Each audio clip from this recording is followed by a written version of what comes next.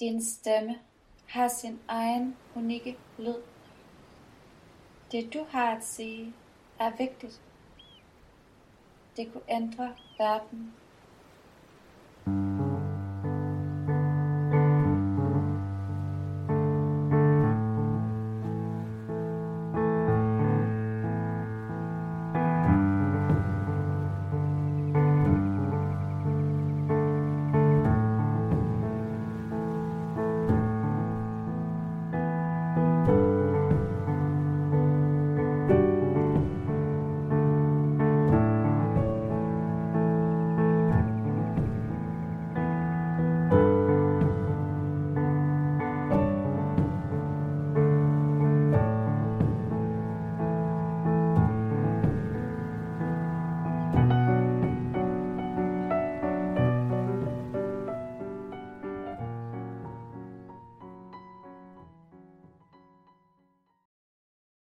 Hej og velkommen til Læbernes Sandhed, en podcast om stemmen og vigtigheden af at udtrykke sig selv.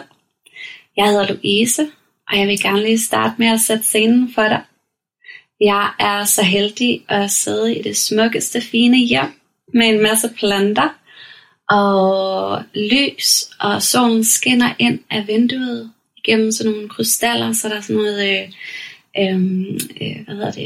regnbuer på væggen, og vi har kakao, og det kan være, at du begynder at få en idé om, hvor jeg måske er henne. Jeg er så heldig at sidde her sammen med Avalon, som har sagt ja til at være med her i Læbernes Sandhed, og det er jeg mega taknemmelig for og glad for. Avalon har jeg selv fulgt i lang tid og fundet rigtig meget inspiration hos. Særligt i forhold til det her med at leve sin sandhed og gå efter det, der føles godt og rigtigt for en selv. Og jeg har også været heldig at have hende som en mentor til at komme frem i verden. Og været med til forskellige ting, hun har holdt. Hun har jo holdt noget, der hedder Skru Op. Det har været noget tid siden. Det er måske old news. Og for tiden så bruger hun meget tid på nogle forløb omkring at være næret og virkelig leve livet lykkeligt. Så jeg har jo mange ting, jeg kan fortælle om dig. Og kun godt. Og du har jo virkelig bygget noget virkelig smukt op, som inspirerer rigtig mange mennesker, blandt andet mig. Og jeg tænker, om du har lyst til at fortælle lidt mere ind i, hvem du er. Og jo, først, så vil jeg også fortælle, hvorfor jeg har bedt dig, om du har lyst til at være med til den her podcast. Og det er jo lidt, som jeg har fortalt, at du inspirerer mig enormt meget. Og særligt med det her med at gå sin sandhed. Og det er jo det, jeg gerne vil inspirere dig, som lytter med, til at gå din sandhed og udtrykke din sandhed. Og det er også det, jeg virkelig ser, at du gør, Avalon, udtrykker din sandhed. Så det er jo derfor, jeg har tænkt, at du vil være fantastisk at have med på den her podcast. Wow, det er en kæmpe ære at være her. Og tak for den fine præsentation. Hvad kan jeg fortælle? Det her med at udtrykke sig autentisk er noget, jeg altid har været så draget af og inspireret af og bange for. Så det har helt klart været min egen rejse i at sætte mig selv fri og leve et mere modigt liv og et mere ærligt liv. Så min intention for at være med her i podcasten, det er, at alle, der lytter med, må gå herfra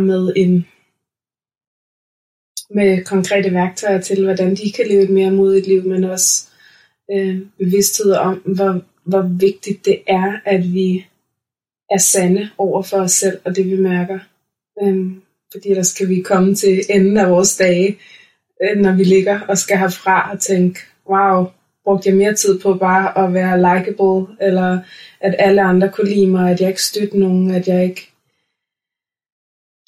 rent faktisk gjorde de ting, som jeg havde lyst til, af frygt for, hvad andre ville tænke, som jo ofte er folks allerstørste frygt. og som slår allerflest drømme ihjel. Så det er noget, jeg er meget passioneret omkring, at støtte folks drømme ud i verden.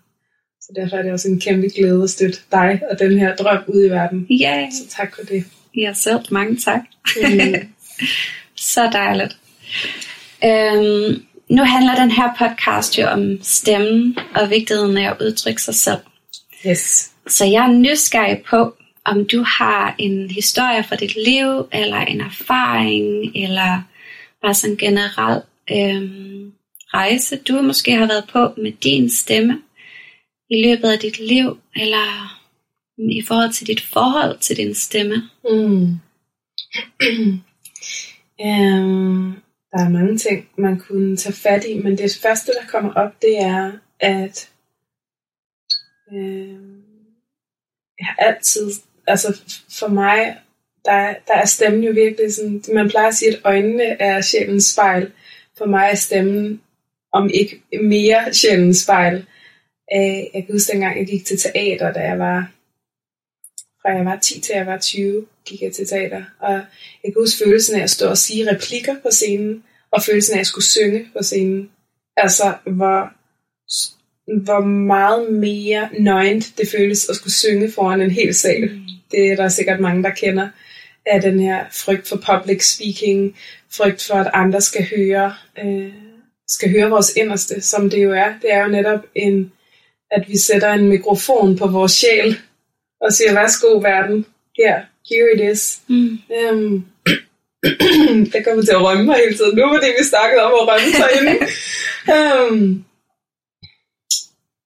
Så hvad vil jeg sige med det? Så den her sårbarhed i at skulle dele min stemme, den har virkelig fyldt meget, og det har været sådan min største frygt, inden jeg startede med at jeg har været selvstændig i 6 år nu, tror jeg, og har holdt rigtig mange events og kurser, og hvor der ligesom har været mange mennesker, der har lyttet, og min største frygt, det har altid været at skulle stå på scenen, og at all eyes is on me, og hvad hvis jeg ikke har noget at sige? Hvad hvis de ikke synes, det er interessant? Hvad hvis at klappen går ned?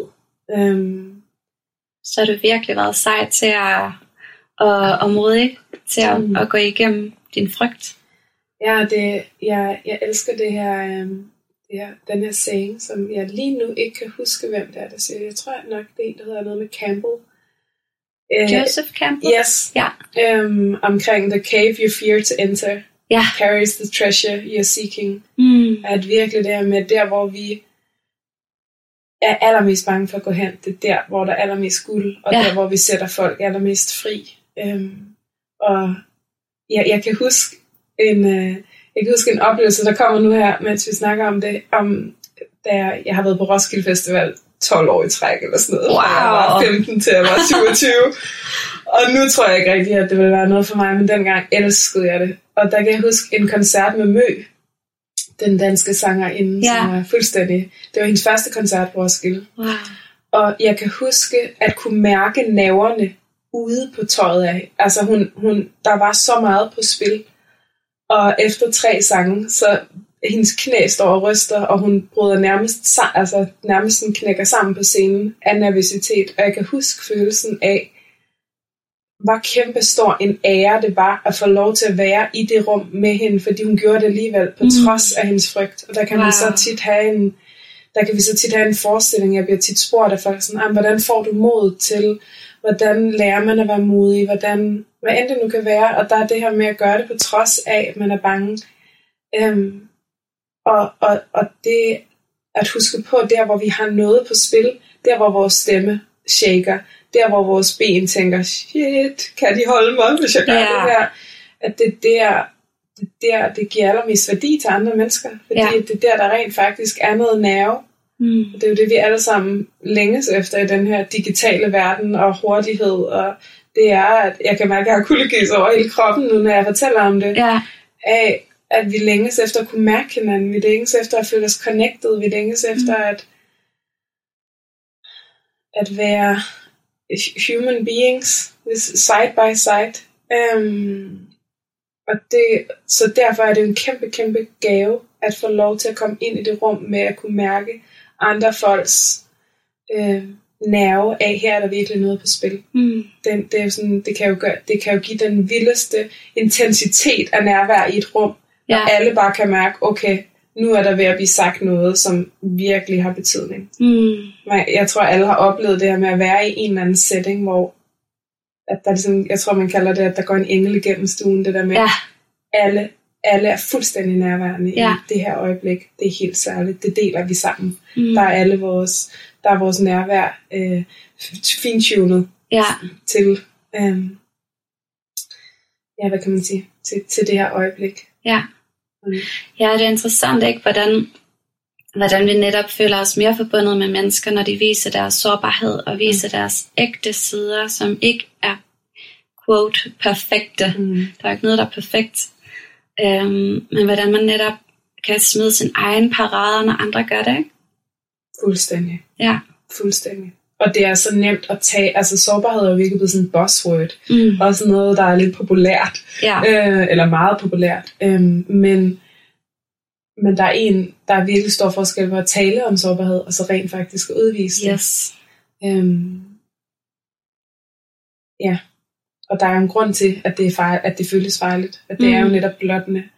Og det er med, altså bare som din podcast hedder, læbernes sandhed, at det er jo, det kan jo føles sårbart at skulle, hvad kan man sige, afklæde sig selv foran andre på den måde, og ikke vide, hvordan det bliver modtaget. Så det tænker jeg også, at det der er grunden til, at mange holder igen med at dele deres sandhed, fordi så står man alene, men der er no way back, når du har delt. Det her, det mener jeg. Har du fundet nogle gode måder til at være sårbar i din rejse, som har virket for dig til, at det bliver lettere at være det? Eller på en måde, hvor måske nogle teknikker, hvis man har en samtale med en veninde, der er svær at have, hvor man skal være sårbar. Har du fundet nogle teknikker, som har været brugbare for dig, som gør det helt lettere? Klart. Helt klart. Altså det første, jeg har lyst til at sige, det er virkelig, at det kommer med træning. At det kommer med øvelse som alt andet i vores liv. At hvis der er noget, vi gerne vil være gode til, at så er det en muskel, der skal trænes. Så første gang, man ligesom taler højt om noget, som man ikke har delt før, at der føles det virkelig nervepirrende. Og jo flere oplevelser vi har med at blive modtaget i vores sårbarhed, jo nemmere er det også at komme ud med det.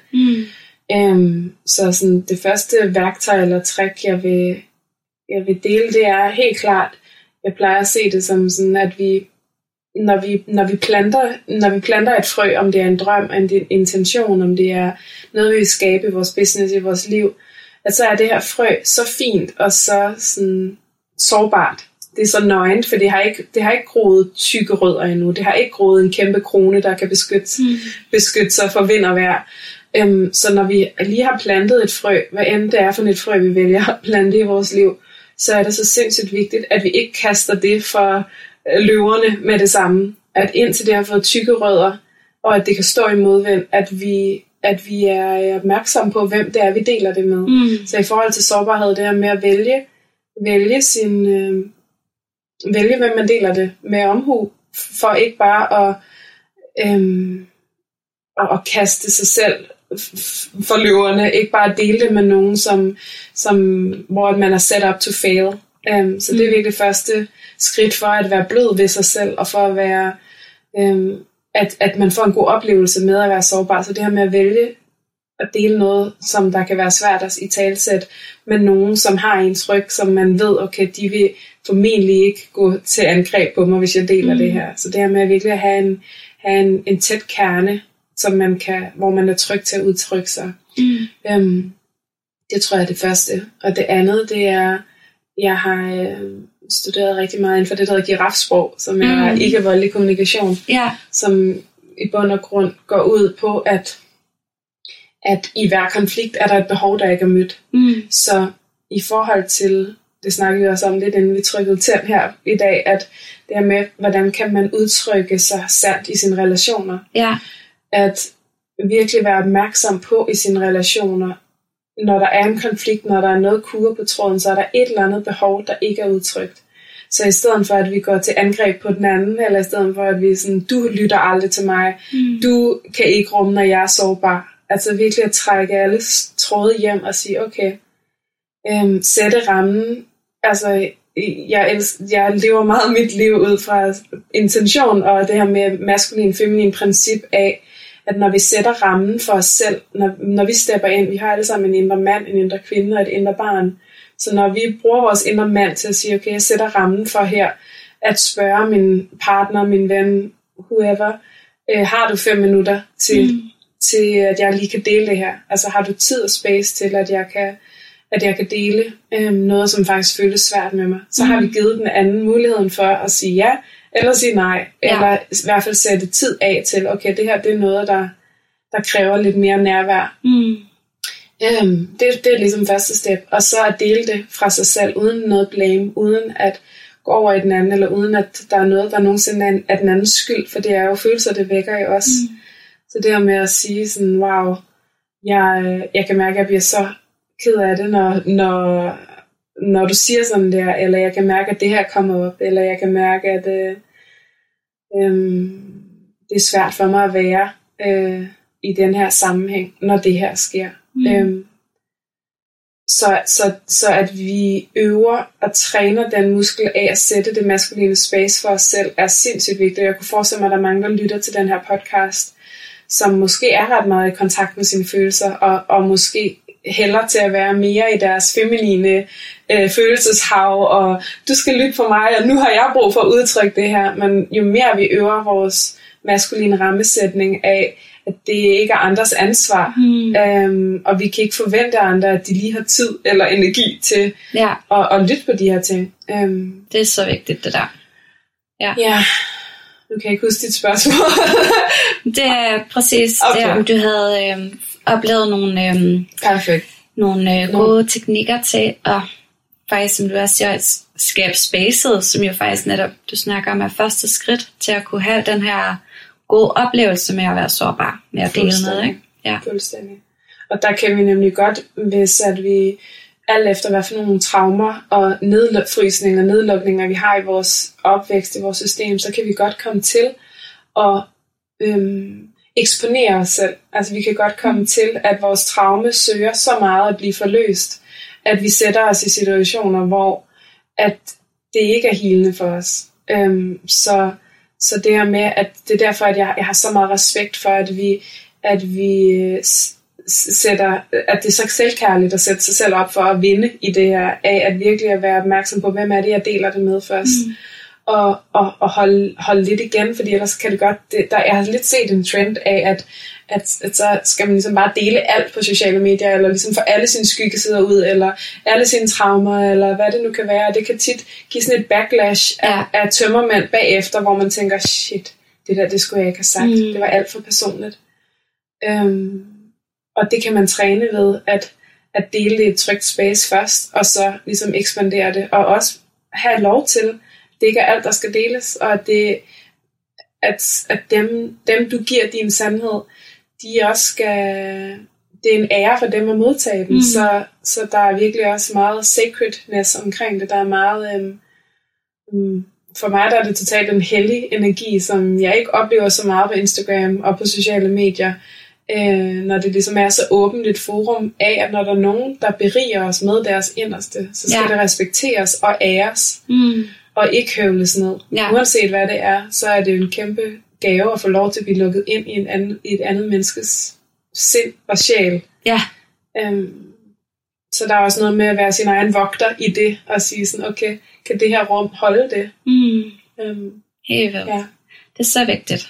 Altså det er jo virkelig ligesom rødderne på et træ, og skabe det der space først, både for sig selv og for den, man skal snakke med, at der er et trygt rum.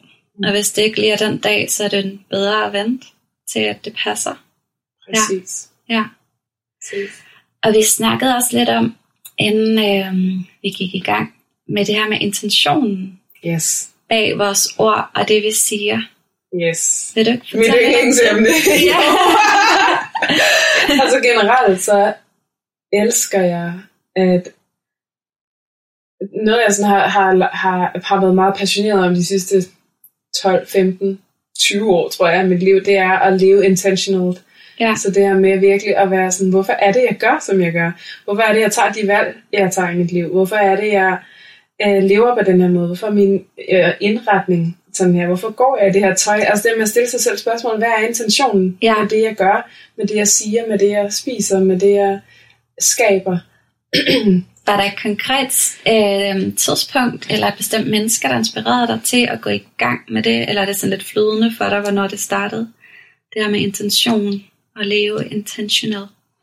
Jeg tror faktisk, at jeg altid har gjort det. Altså der er ikke et skift af, at jeg gik fra ikke at gøre det til at gøre det, men det er helt klart en rejse af altså mange inspiration for, jeg har rejst rigtig meget, inspiration for folk, jeg har mødt, hvor de har haft en lille ceremoni, en lille ritual, i talesat deres intention, så jeg føler ligesom, at det er sådan et web af rigtig, rigtig mange oplevelser igennem mit liv, af at jeg har altid haft sådan spidset ører for, når der er noget, der er skabt intentional. Det har jeg altid været særligt sensitiv overfor, at kunne mærke energien i, når nogen har gjort sig umage, når nogen har overvejet, hvorfor de har gjort sådan, som de nu gør. Så der er ikke én person, der som sådan har ligesom været sådan gatekeeper for det, men det har mere været en oplevelse af alle de mennesker, jeg har stødt på i mit liv, der har inspireret mig til det, og en dyb interesse sådan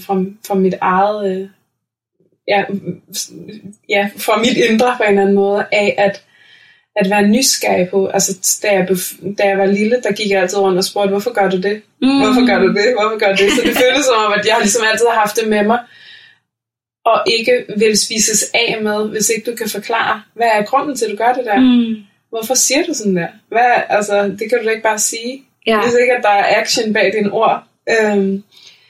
Men i forhold til det med at sætte intentionen for sine ord, og for alt, hvad man gør i sit liv, så synes jeg, det er meget interessant at begynde at være nysgerrig på, hvis man sidder og hører det og tænker, jeg vil gerne leve mere intentional, at være nysgerrig på at sige, okay, hvad er intentionen bag det, jeg siger, når jeg deler noget med andre, når jeg går ind i andres space, om det er online, om det er fysisk. Hvad er min intention? Er det at skade dem? Er det at opløfte dem? Er det at selv forsvare? Er det at min nysgerrighed? Hvad er intentionen bag? For jeg tror på, at hvis vi alle sammen var mere opmærksom på vores intention med det, vi deler, at det vil blive et meget mere kærligt sted at leve. At det vil blive et meget mindre sådan spidse albuer, meget mindre konflikt. Hvis at vi var virkelig opmærksom på, hvad er intentionen med det her. Og det tror jeg ofte bunder i et stresset nervesystem, som jeg virkelig har lært meget af igennem ham, der hedder Matt Kahn, som er en fyr, jeg virkelig ærer og har været min mentor i mange år. Jeg har aldrig mødt ham, men bare sådan igennem de ting, han har skabt. Han snakker rigtig meget omkring, hvordan at et stresset nervesystem, at det, der er ubalancen i alt. Så at når vi deler noget uden intention, så kan det ofte bunde i, at vores system egentlig er så fyldt op af stress og af ubevidsthed, af ubevidste handlinger. Så at jo mere vi trækker vejret, jo mere langsomt vi kan blive i vores liv, jo mere opmærksomme vi bliver på vores reaktion. Fordi det, når folk de deler uden en intention, så er det ofte, fordi det kommer fra en reaktion. Bam, bam, bam, bam, bam, bam. Jeg skal give tilbage. Jeg skal svare hurtigt. Jeg skal den her sådan hurtige energi. Så kan man adskille reaktion og intention? Kan man sætte det over for hinanden? Eller hvad? Jeg oplever meget, at intention er hvad kan man sige... Jeg elsker sådan differentieringen fra act, don't react. At intention, den hører til act. Af at det er en bevidst handling. Og reaktion, den hører til en ubevidst handling. At det ofte kommer fra sådan et ubevidst sted i os, der vil beskytte os selv. Der vil beskytte os fysisk, eller beskytte vores ego, eller vil beskytte os i flokken af at bevare vores position, eller hvad det nu kan være. Og det er jo en god mekanisme for, at vi overlever. Men der er tit, hvor vi kommer til at bruge det uhensigtsmæssigt. Så det her med at øve sig, et andet værktøj også, det er det med at øve sig i at sige, okay, lige at trække vejret, inden man svarer. trække vejret, når du modtager en sms, når du får et opkald, når der er nogen, der skriver til dig i din inbox. Det er med lige at nå at komme til sig selv, og sådan, at det kommer indefra ud, i stedet for at det bare bliver sådan en spejl. Det var meget sådan en 90'er ting. At være sådan en spejl, at det bare sådan kommer direkte tilbage. Så faktisk lige hjem til sig selv først. Præcis. Og lige mærke efter. Og det handler egentlig også om sandhed, så ikke? Hvad er min sandhed? Præcis. I det, jeg gør her? Præcis. Fordi hvis man, måske i virkeligheden kan man sige, at reaktionen kan være usand, fordi den kommer fra frygt, ikke? Hvis man stiller kærlighed og frygt, man ser jo, at de eneste følelser, der er, det er kærlighed og frygt, og alt andet ligger bag det, og det eneste, der er sandt, det er kærlighed. Så derfor kan man sige måske, at reaktionen er aldrig det, der egentlig er sandt inde i det menneske. So true. I bund og grund. Det kan være sådan på overfladen, i frygtsituationen, det er det, der er sandt, i forhold til at overleve mentalt.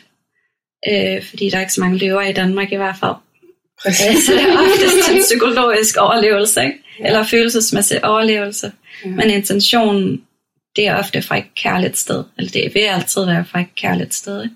Fuldstændig. Ja. Så spot on. Ja. Og jeg sidder sådan og tvinger renser min hjerne for at kunne huske det her quote af, som jeg heller ikke, jeg er virkelig dårlig til name dropping. Jeg vil ønske, at min hjerne huskede navne bedre. Vi skriver det i noter bagefter, hvis den kommer. Men det er den her saying, det er sådan en gammel buddhistisk saying, tror jeg, der med, er det kærligt, er det sandt, og er det behøvet. At det er så... Det er så kærligt at begynde at leve ud fra, at jamen, er der behov for, at jeg deler det her lige nu. Og det synes jeg særligt med sociale medier, der er så stor en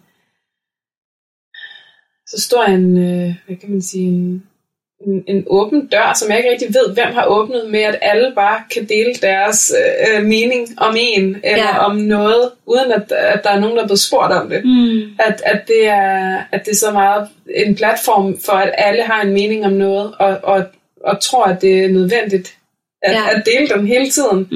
Så den her sådan, opmærksomhed på, okay, men er det nødvendigt det her? Også når man er i en sammenhæng med andre mennesker af, sådan, okay, bidrager det til fællesskabet, det jeg vil dele? Er det mit eget egos behov for at få forløst det her? Så kan jeg måske gøre det et andet sted. Eller også så er det behovet for at tale op for første gang i sit liv, og virkelig state your truth. Men ofte, hvis vi når at trække vejret og tage det som sådan en, hvad kan man sige, en mental practice af, okay, men er det overhovedet behøvet det her?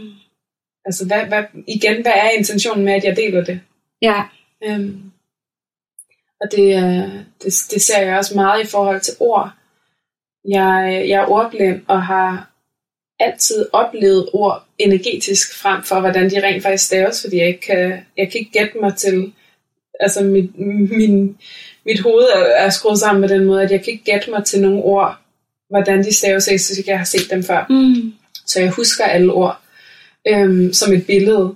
Og det tror jeg har givet mig en sensitivitet i forhold til energien i ord. Og det her med, at vi begynder at være opmærksom på, hvad er det for nogle ord, jeg bruger? Hvorfor bruger jeg de her ord? Hvad er? Fordi hvert ord, vi taler, er jo en spell. Altså det er jo en hvad hedder spell på dansk? En trylleformular.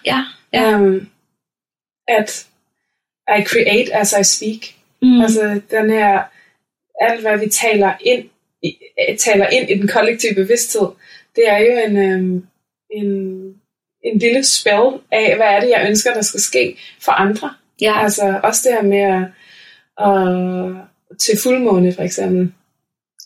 Jeg har sådan et ritual af, at jeg siger en intention for mig selv, for mit community og for verden, når det er fuldmåne. Så det her med at tale ud til, jeg ønsker, hvad end det nu er, at tale ud en trylleformular, en spell for mig selv, for mit community, min familie, mit community på Instagram, og så for hele verden. At det her med, at jo flere kærlige ord, der bliver talt ud i den fælles kollektiv, jo mere kan vi være med til at løfte hinanden alle sammen.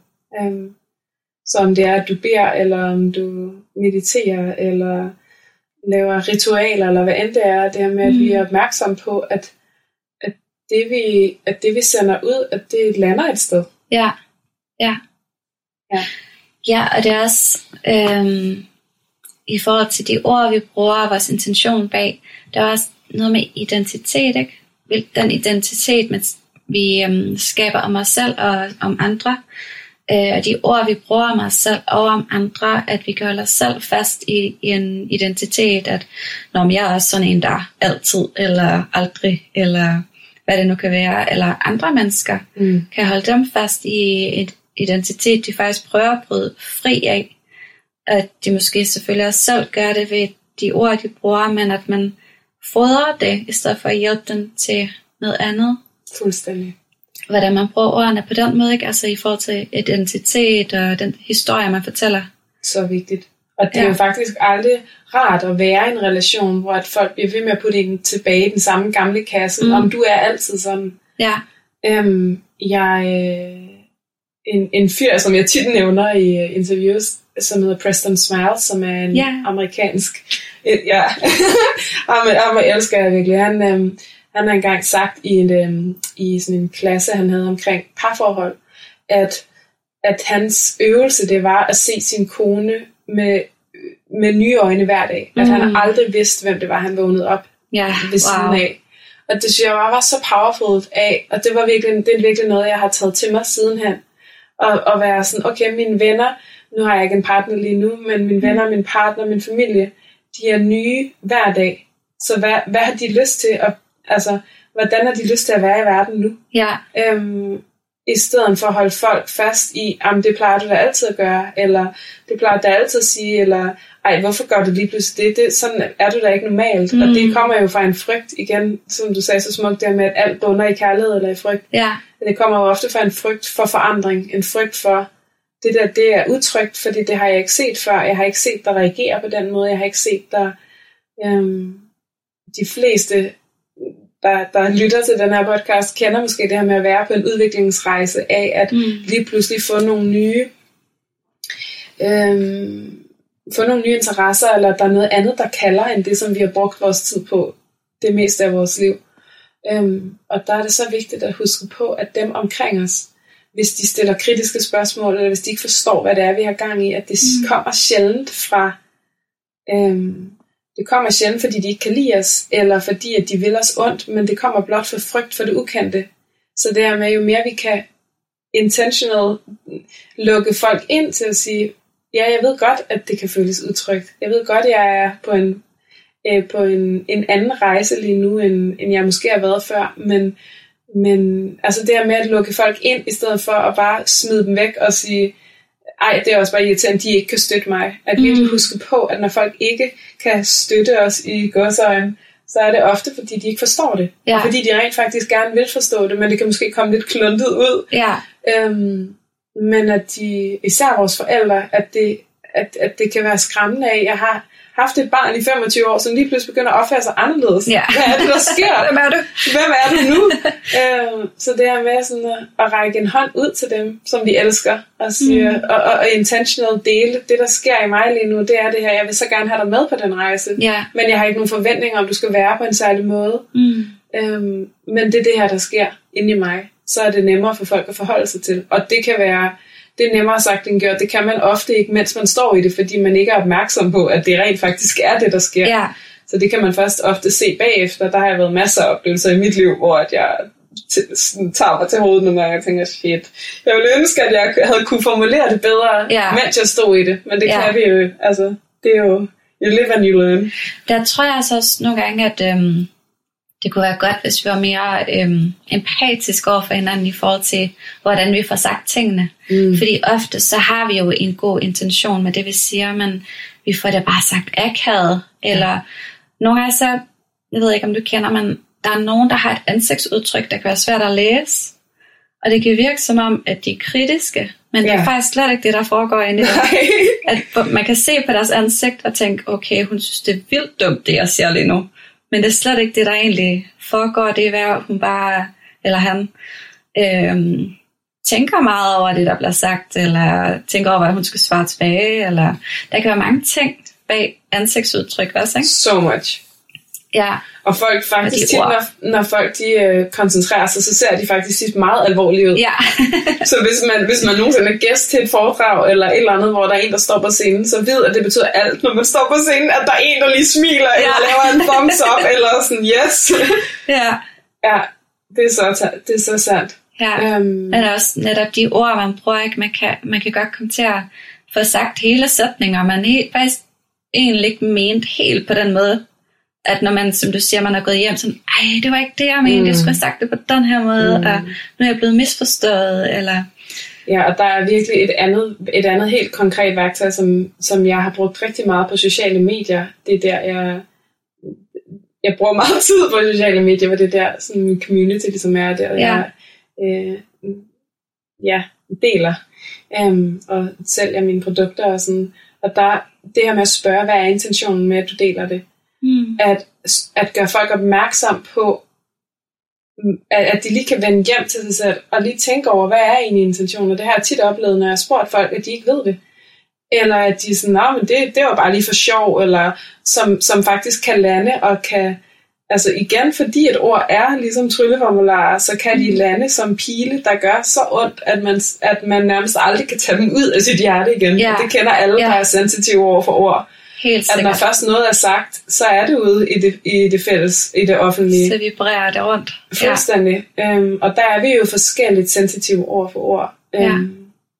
Og så det her med at spørge, hvad er intentionen, når du deler det, der har jeg haft så mange fede snakke i mit Insta-feed, også i min inbox, med folk, hvor at de har formuleret det på en måde, som de egentlig ikke mente. De var egentlig nysgerrige, men det kom ud mega hårdt, og kom ud fjendtligt. Men så lige så snart man spørger, hvad er egentlig intentionen med det, så er man jo også åben for, at de kan få plads til at dele, hvad er min intention. Og så kan det være en oplysende samtale, frem for en mudderkastning. Ja. Så det er virkelig et værktøj, som er så fedt at bruge i alle relationer, i alle steder, hvor man lige når at opleve, at man bliver trigget, at man lige når at tænke, jeg skal give tilbage, eller jeg skal forsvare mig, eller hvor man lige sådan, hey, hvad er intentionen med det der? Nå, okay, og så kan man meget bedre forholde sig til, okay, den er jeg egentlig ikke interesseret i at gå ind i, men i det mindste, så lærer man noget nyt. Ja. Så lærer man noget om den anden person. Ja, i virkeligheden går imod det med nysgerrighed, ikke? Præcis. I stedet for en mur. Præcis. Ja. Og der oplever jeg, at det er så needed in this world, at vi tør at åbne op frem for at lukke i. Altså det er så modigt at stå med et åbent hjerte. Det er så modigt at steppe ind i relationen, steppe ind i ilden, steppe ind på scenen, steppe ind. At det tror jeg meget af det, som tiden kalder til lige nu, at vi er flere, der stepper ind af, at vi rent faktisk tør tage de der snakke, som er svære. At vi rent faktisk tør stille os frem, tør at udtrykke vores sandhed, tør at dele, hvad det er, vi har på hjertet, tør at dele vores lys og vores gaver med den her verden. Fordi det er så nemt, altså det kræver så meget mod at elske, og det kræver ingenting at bare lukke i. Ja. Altså, ingenting.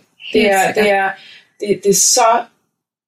Jeg sidder og klapper indvendigt så tit, når jeg ser nogen, der har noget på spil, og der stiller sig ud i arenaen, fordi det kræver alt at gøre det. Ja. Og det er så nemt at sidde på sidelinjen og bare kaste med mudder, eller genere, eller være skeptisk, men så gør det selv.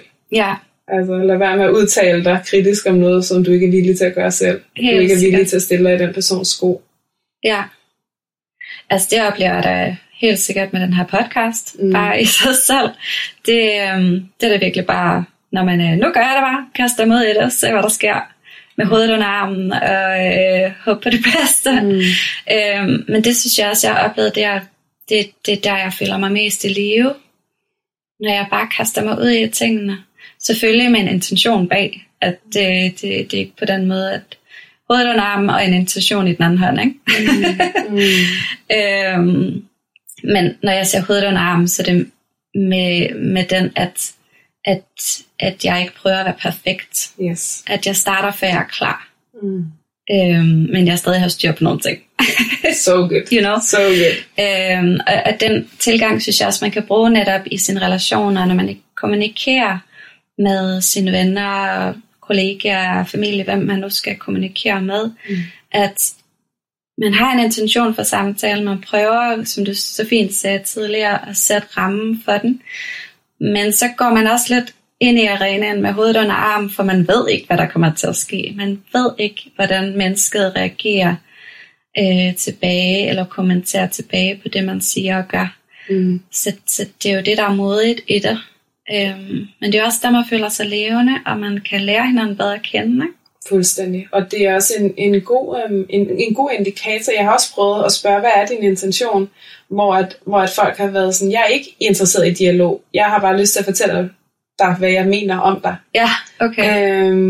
Og der kan jeg sige sådan, okay, men personen er rent faktisk ikke interesseret i at mødes, så er det lidt svært at fortsætte den her samtale, fordi jeg prøver at gå ind i alle relationer med intentionen om at mødes, intentionen om at forstå det andet menneske, og ligesom kunne komme tættere på hinanden. Det er virkelig sådan et af mine største drives i det her liv, det er at støtte mennesker og støtte mig selv i at komme tættere på, altså at vores at vi føler os mere connected frem for mindre connected. Så det er altid min intention, når jeg går ind i noget, når jeg går ind i en samtale med nogen, at ønske at forstå den andens perspektiv, ønske at forstå, hvor de kommer fra. Og der oplever vi jo nogle gange, at folk ikke er interesseret i at forstå det, eller bare gerne fortælle os, hvad de synes om os, eller har en masse vrede, eller en masse frustration, eller hvad end det nu er, som ofte slet ikke har noget med os at gøre. Ja.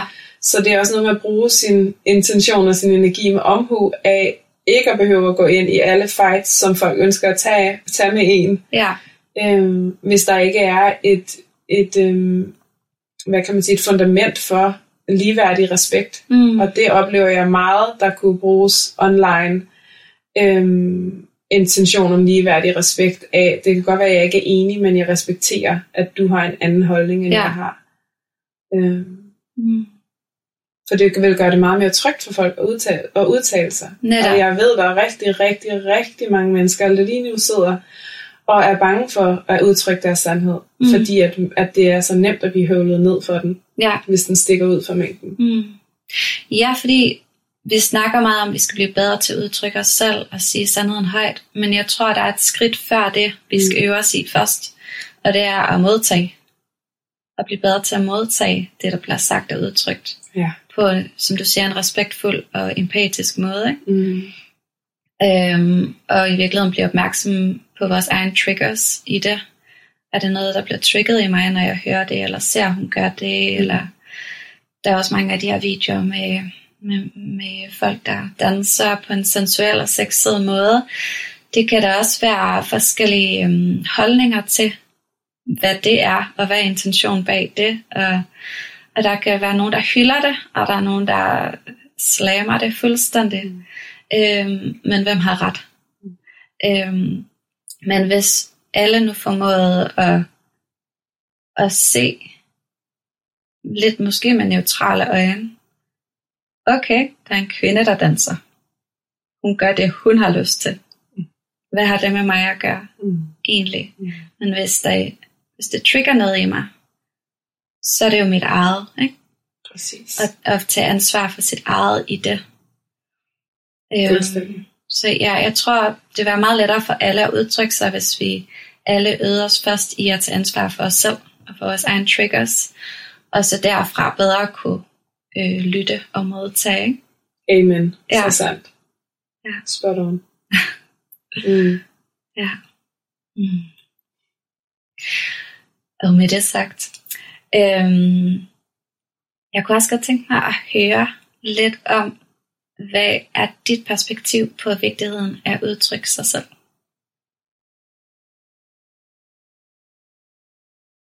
Altså, det første, der popper op, det er, at det er alt. Altså, hvis du lever et liv uden at udtrykke dig, hvad er det så for et liv?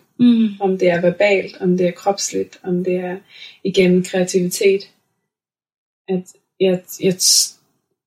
jeg tror på, at vi som mennesker har fået et udtryk for, at connecte med hinanden, og for at kunne vise vores sjæl til andre. Ja. Om det er igennem, hvordan vi påklæder os, om det er igennem, hvordan vi bevæger os, om det er igennem, hvad for nogle ord vi bruger. Ja, så det er alt. Det vil være et meget fattigt liv, som jeg ikke ville have lyst til at leve, hvis jeg ikke udtrykkede mig sandt. Det har jeg ikke engang lyst til at tænke på. Det føles så gråt og så slukket på alle måder.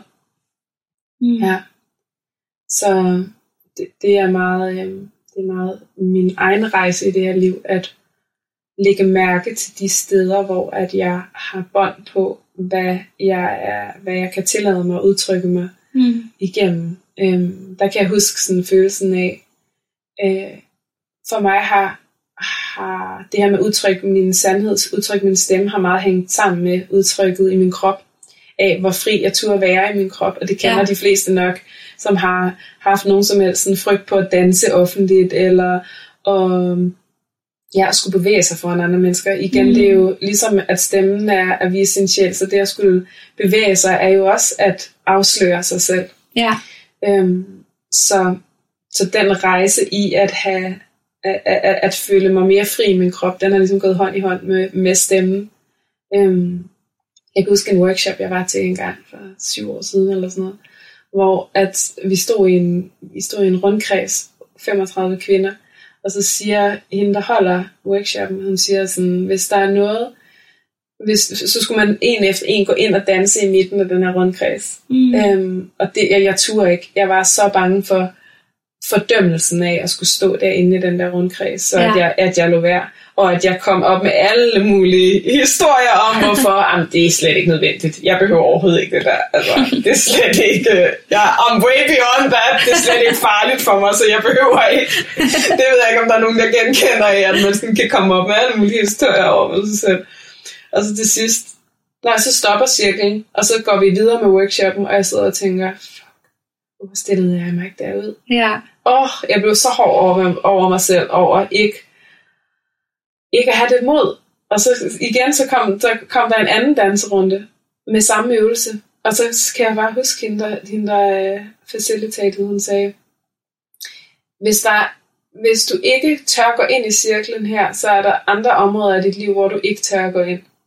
Og jeg kan bare huske den der bevidsthed af, what? Okay, jeg holder mig selv tilbage for så meget udtryk, for så meget mod, ved ikke at gå ind i den her cirkel. Og det var ligesom om, det var de ord, mit system havde brug for at høre af, what? Okay, det skal jeg fandme ikke have hængende på mig. Så springer jeg.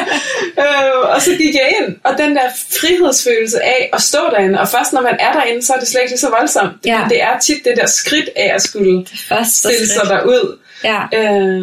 Og så det har rigtig meget været en rejse sideløbende med min stemme, det her med at frigøre mig i min krop, af at turde blive set af andre, turde danse foran andre, og at nu tænker jeg aldrig over det, altså nu kan jeg stille mig op og danse alle steder, men det har virkelig været sådan en liberation.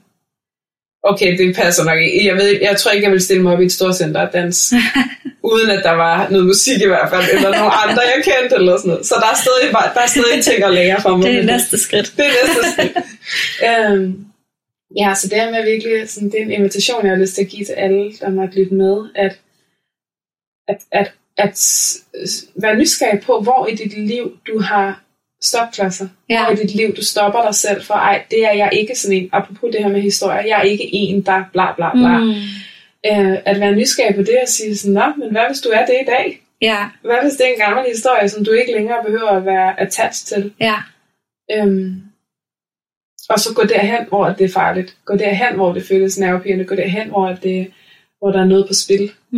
Fordi det er det, der vil sætte os fri. Og når vi selv har gået derhen, så har vi også respekt for, hvor meget det kræver at gå derhen. Så der kan vi meget nemmere hylde og respektere andre for det mod. Det er en ret god pointe. For det kan være svært, når man ikke selv har prøvet det. Så kan man være sådan, whatever. Hvor svært det kan være svært, kan det være? Ja, det er en virkelig god pointe. Fordi vi kan aldrig forstå noget, vi ikke selv har prøvet. Vi kan tænke os til det, vi kan måske forholde os til det, men man kan aldrig ordentligt forstå noget, man ikke selv har prøvet. Nej. Og der er virkelig langt fra tanke til handling med det. Altså der er det så meget nemmere at sidde og vurdere noget. Men før vi rent faktisk, det er også derfor i forhold til business, i forhold til at følge sit hjerte, i forhold til hvad end det nu er, man længes efter, at det her med at gå i gang, det lyder så banalt, men det er alt afgørende, for vi ved ikke, hvordan vi reagerer. Vi ved ikke, hvordan vores nervesystem reagerer, hvad for nogle tanker, der kommer op, før vi rent faktisk har prøvet det. Ja. Så det her med at gå i gang og prøve det af, og være åben for, de første 100 gange jeg gør det, er jeg måske vildt dårlig til det. Ja. Jeg har aldrig prøvet det før. Nej, det er det. Ja, præcis. Ja. Jeg tænker også, de gange, fordi du har jo stået på en scene for virkelig mange mennesker, og talt. Ja. Hvordan har det været for dig? Var det bare piece of cake? Eller blev det selvfølgelig, du har gjort det nogle gange, så jeg kunne forestille mig, at det blev lettere, men hvordan var det, og hvad gjorde det for at stå i dig selv? Ja, så godt spørgsmål. Jeg har lyst til at dele rejsen med det, fordi at for mig, der har ord igen meget været, når min hjerne hører noget bekræftende med ord, så er min krop mere tryg. Så for mig er ordene tit indgangen til, at jeg tør gøre noget. Så jeg havde en session med en kvinde, som kunne, læste i noget, der hedder Akasha-arkivet,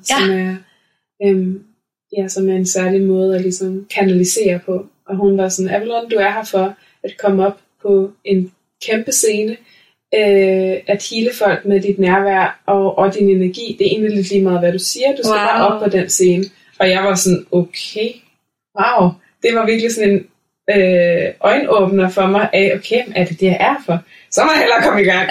Og før det, der havde jeg aldrig talt på en scene. Der var jeg med dø og skræk over det. Men det, at hun sagde de ord, det var virkelig sådan det var lige præcis den tilladelsesslip, jeg havde brug for at jeg tænkte, okay, hvis det er det, jeg er her for, then I do it.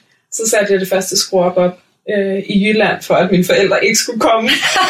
Fordi jeg var bange for, at jeg ville helst lige gøre det først, uden for jeg vidste, at min mormor hun ville komme. Så hvis jeg gjorde det, og jeg havde lyst til lige at prøve det af selv, før der var nogen, jeg kendte, som skulle med. Og det blev udsolgt på en dag, og der var 48 kvinder. Så satte jeg det næste op, hvor der var 120 pladser på Frederiksberg, som blev udsolgt på et par dage. Og jeg var sådan, okay, det var alligevel...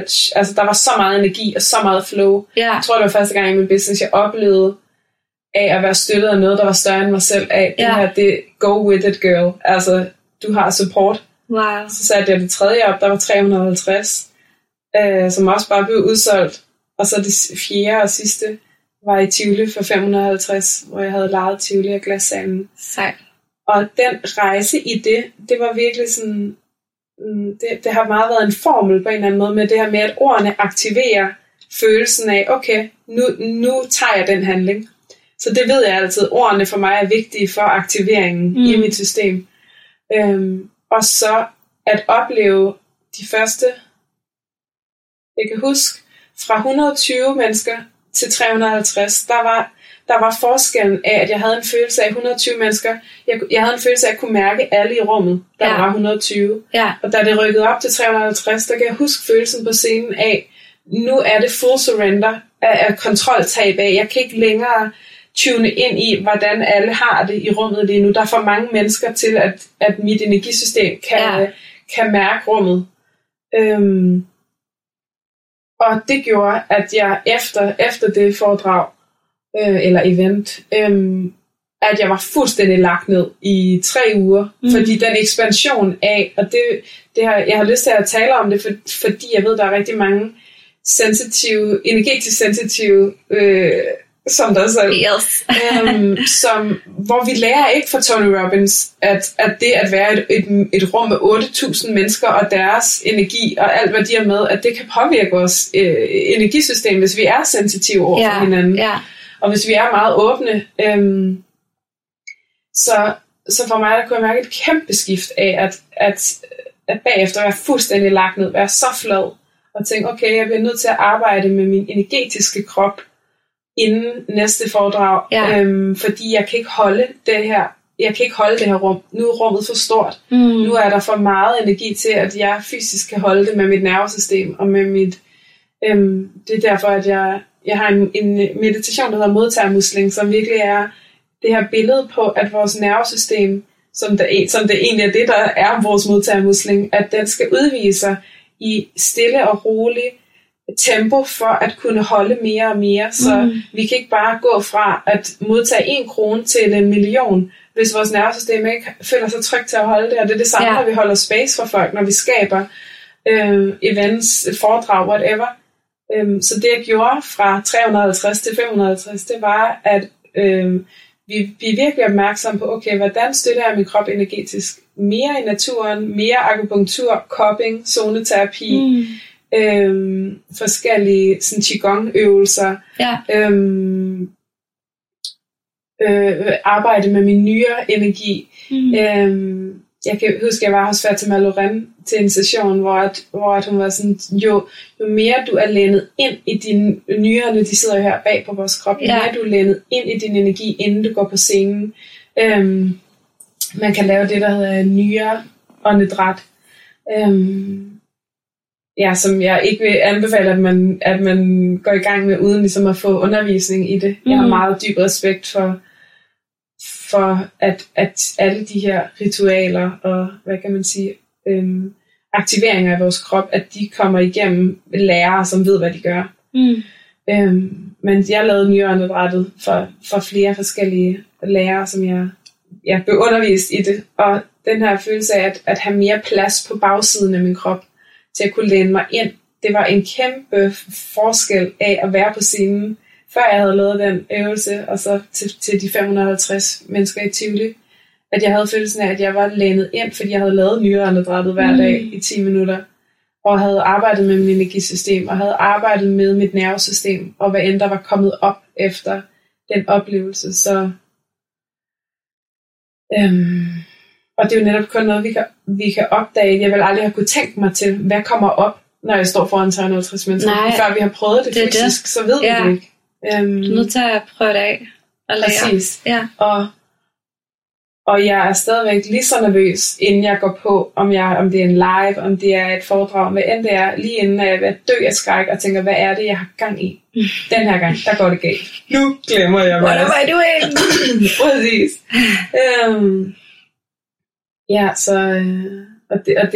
Det har jeg lyst til at italesætte igen og igen, fordi man kan så nemt kigge på andre og tænke, de er overhovedet ikke nervøse, de har bare styr på det. Altså jeg hørte for nylig, selv Beyoncé sagde, at hun bliver stadig nervøs. Så jeg tror, vi er okay, hvis vi er stadig nervøse. Fuldstændig.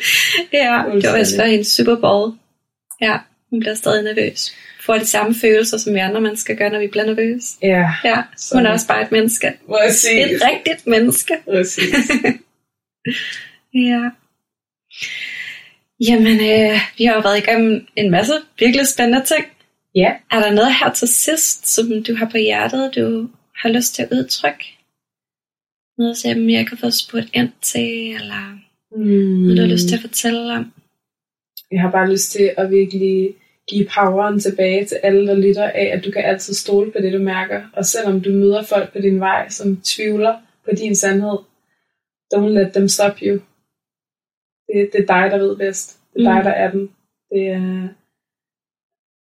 flyt dig fra folk, som ikke støtter dig. Og ikke noget med, at vi ikke skal kunne være i diskussion eller i debat med folk, men livet er for kort til, at hele tiden skulle gå og forsvare sig selv.